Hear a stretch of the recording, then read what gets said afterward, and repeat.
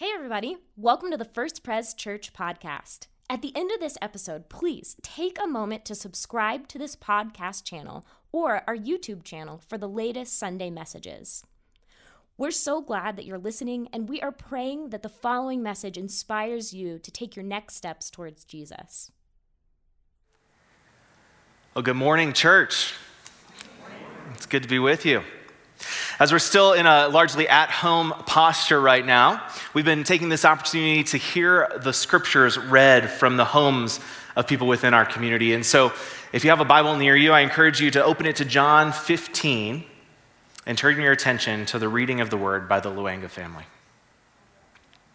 Good morning, First Press. We are the Luanga family. My name is Mark. This is Leanne. This is Carrie Ann and Evan and Caleb.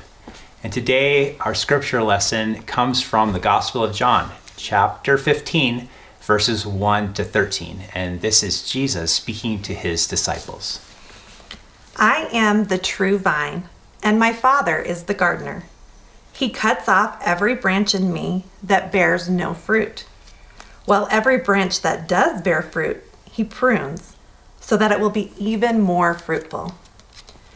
You are already clean because of the word I have spoken to you. Remain in me, and I will remain in you. No branch can bear fruit by itself. It must remain in the vine. Neither can you bear fruit unless you remain in me. I am the vine. You are the branches.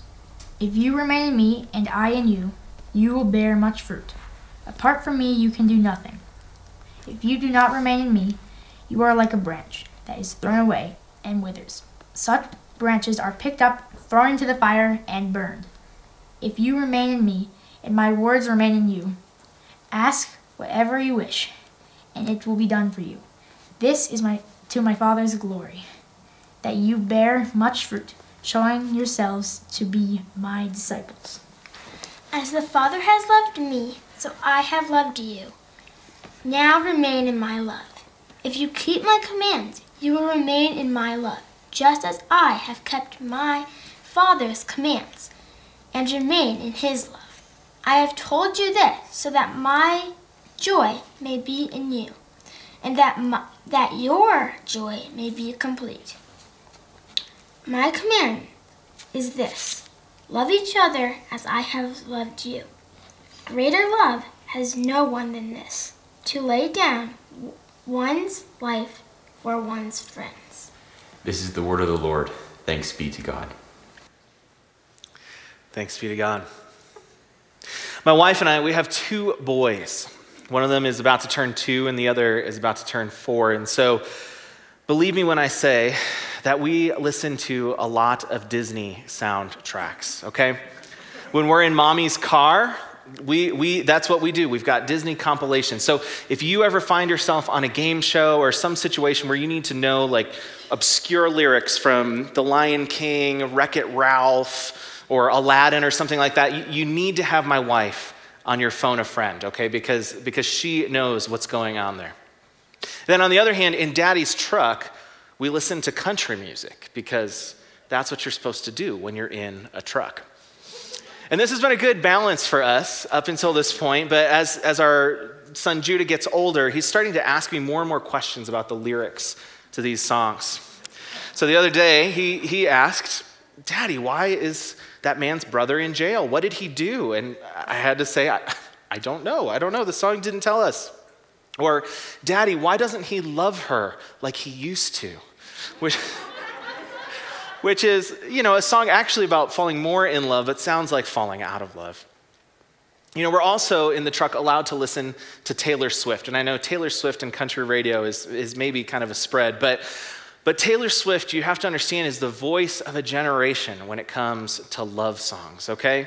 I came across a post on Reddit online recently in which a person had analyzed all of Taylor Swift's lyrics, and they determined that she sings about love and relationships about 80% of the time. And half of that time, it's about breaking up or unrequited love. So between country radio and Taylor Swift, we've been talking about love a lot lately in Daddy's truck. Love and love gone wrong. I'm not suggesting that Taylor Swift should be the only barometer for how we gauge what's happening in our culture, but I think it's safe to say that we're generally not all that good at love as a society. I mean, this should not be a surprise for us. Our world, our nation, our extended families, it feels like they're tearing themselves apart right now. Division just runs rampant. There was a Netflix documentary that came out not too long ago called The Social Dilemma. And this movie describes a lot of the shadowy side of social media, including how social media tends to show different content depending on your age and where in the country you live. Which makes sense. They want to keep you scrolling and seeing people that agree with you and things that are in your interest. But what happens is it actually just serves to reinforce biases in our culture. Similarly, it's been pointed out that we don't really have a common news source anymore. Instead of facts presented, what happened today presented on the nightly news, we tend to get pundits listening who are on blatantly biased podcasts and radio shows and news networks, and everything in our world today just seems so divisive. If we try to just, kind of go with the flow, just drift along, we actually are going to find ourselves drifting apart because that's just where everything seems to be headed. But we find out in our text today that that's not an option for us.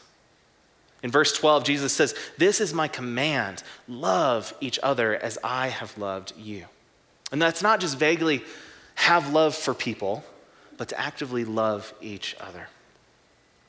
And I think that deep down, we really do want to love one another. We want to get along with others. We want to know and be known. We want to have loving families and friendships, marriages, etc. But we just seem to struggle. And here's my hypothesis for us today. On our own, we're always going to struggle. But when we encounter Jesus' love for us, it actually changes us. And then we can truly love others. When we encounter Jesus' love, it changes us and we can love others. In his classic work, The Four Loves, author C.S. Lewis unpacks 4 ancient Greek words for love. There's kind of a family love between friends, and then romance. And these generally fall into a kind of category that sounds a bit like transactional love, like a love based especially on having one's needs met. These loves would say, I love you because of how you make me feel, because you satisfy something in me. It's like saying, I love a glass of ice water after mowing the lawn because it just quenches my thirst. Or I love our friendship because you just always know how to make me laugh, or you're always there for me. To some extent, these loves, they have kind of this underwritten, underlying contract. It's not malicious, but it's kind of like if I put X in, I really kind of expect Y in return. But these loves, they hint at another kind of love, and it's a love that changes things, that makes our world better in a deep and real way. It's a radical and selfless love, a love that says, I want you to be filled, I want you to be whole, no matter what it costs me, no matter what it takes from me. This is a kind of love that transforms our hearts, that reshapes our thinking so that we actually become people who see the world through a new lens. We grow to see people as being people to be loved at all costs because that's how God sees them. And this type of love, this love is the call of our passage today. It's to know Christ's radical love for us and then for us to love others, to live our lives for others. So the question is, how do we encounter this kind of love from Jesus for us? Well, as we've walked through Lent together as a church, we've been looking at what is called the farewell discourse in John's gospel. These are some of Jesus' final words to his followers before his death. And as part of this final instruction, Jesus tasks his disciples to remain in me as I also remain in you. No branch can bear fruit by itself. It must remain in the vine, and neither can you bear fruit unless you remain in me. So this word remain, it shows up 11 times in our passage today. In other Bible translations, it's often translated abide in me or stay in me, or my favorite, make your home in me. Make your home in me as I also make my home in you. And Jesus says when this happens, when we make our homes in Christ, our lives become fruitful.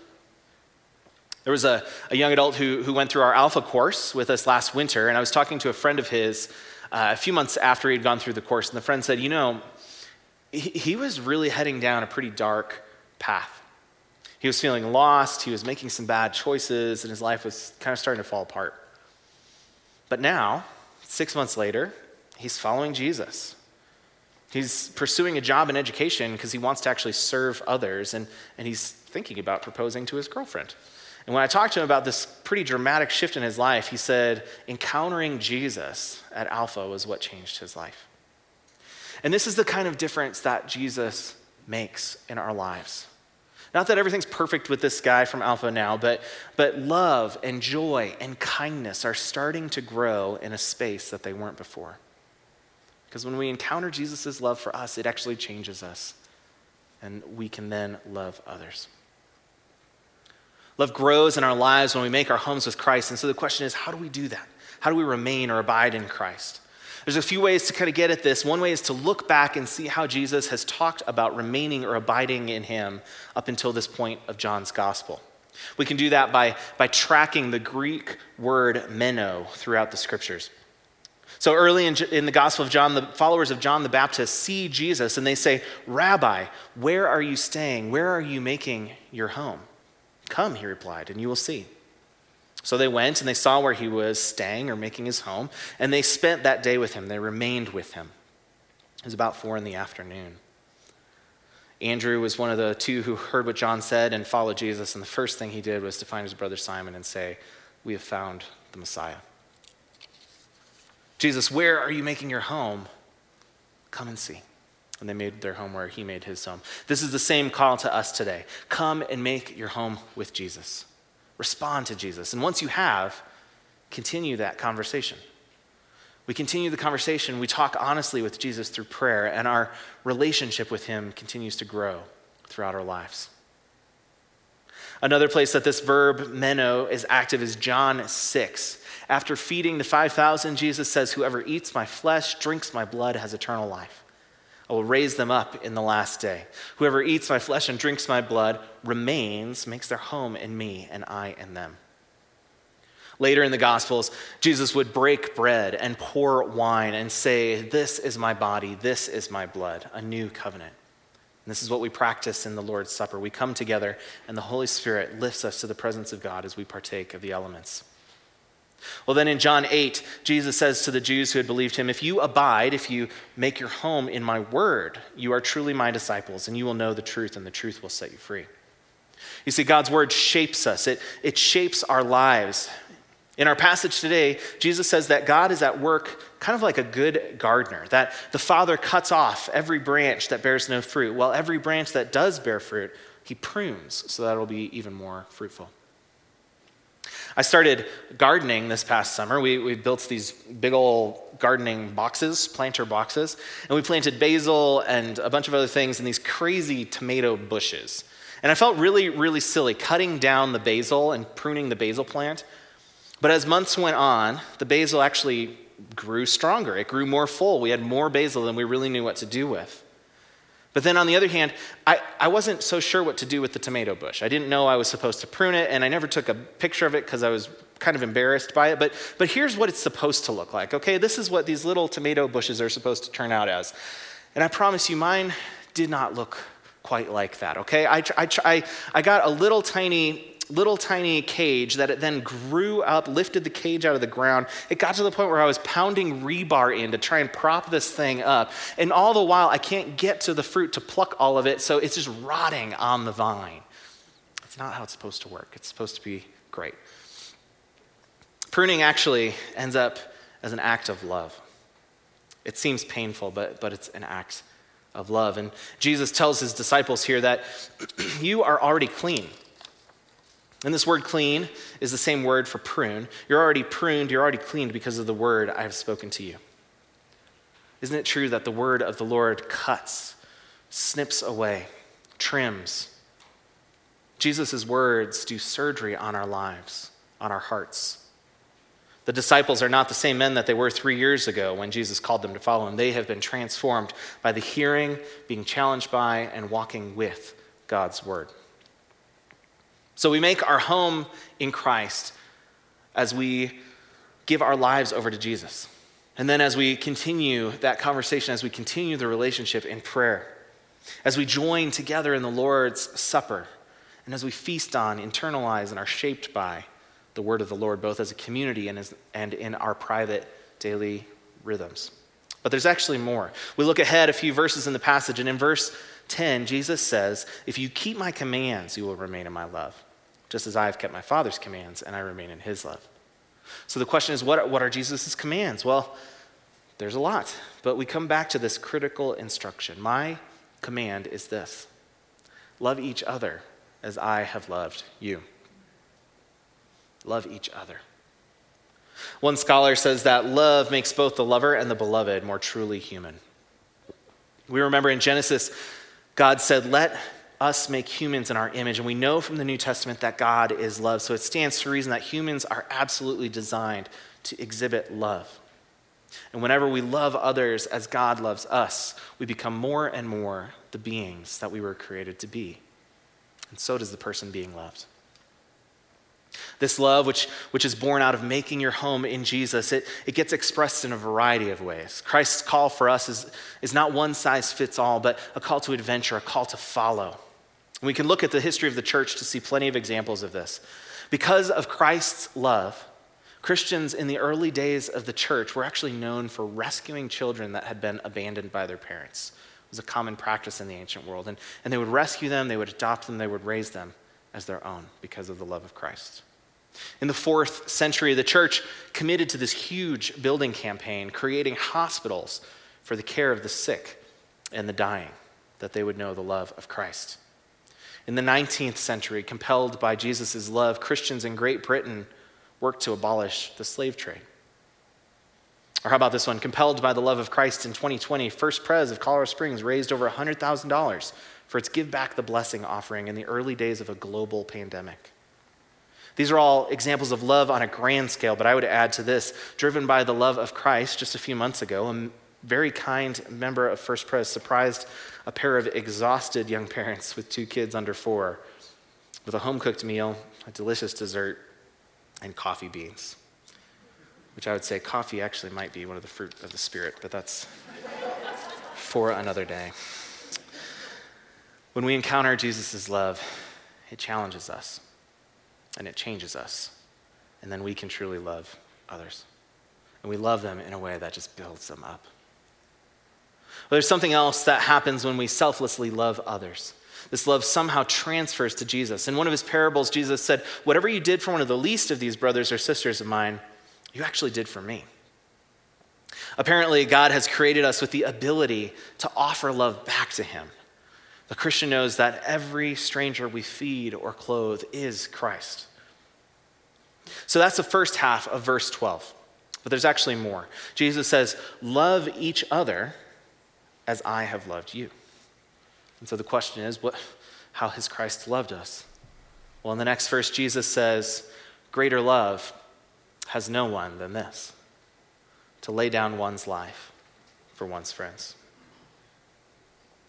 There's an old story about American prisoners in the Second World War who were made to do incredibly hard labor in a prison camp.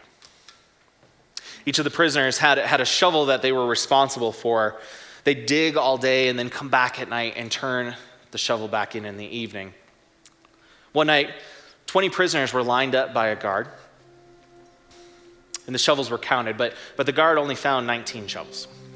Furious, he turned to the 20 prisoners and demanded to know who had misplaced their shovel.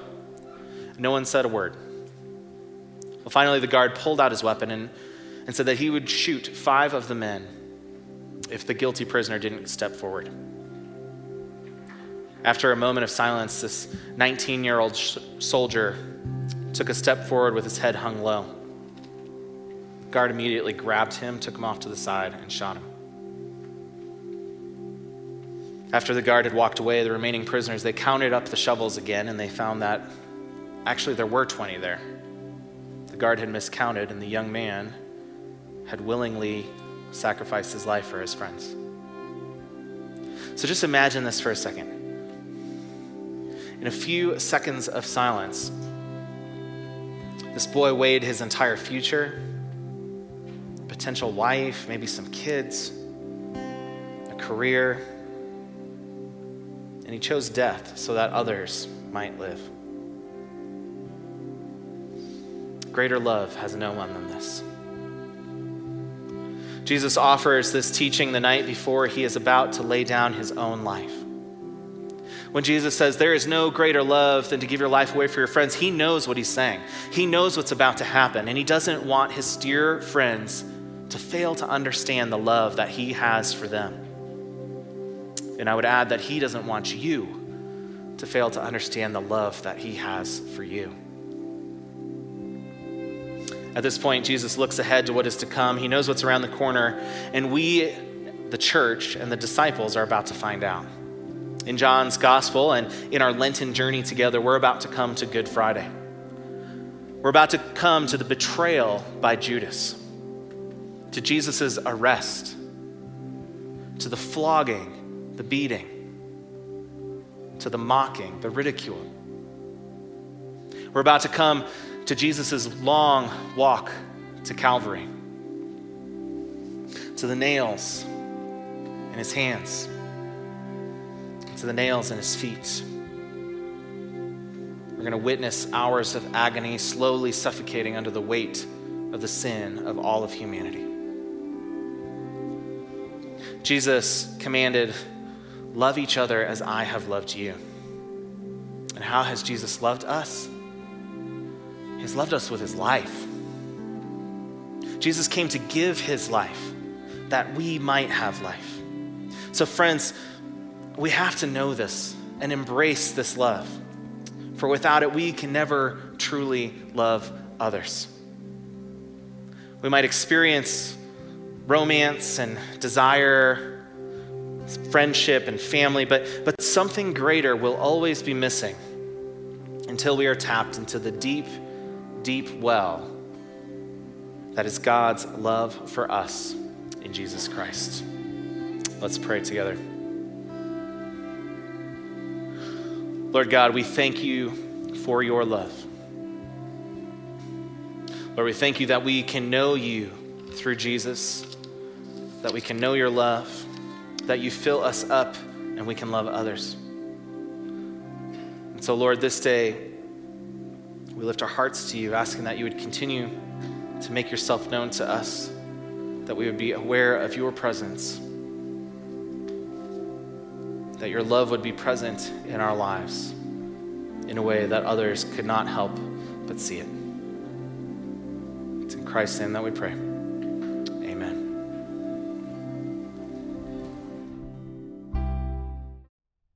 Hey, once again, thanks for listening. If you live in the Colorado Springs area, we would love to meet you on a Sunday morning. To plan your visit, head to our website at firstprescos.org. That's FIRSTPRESCOS.org.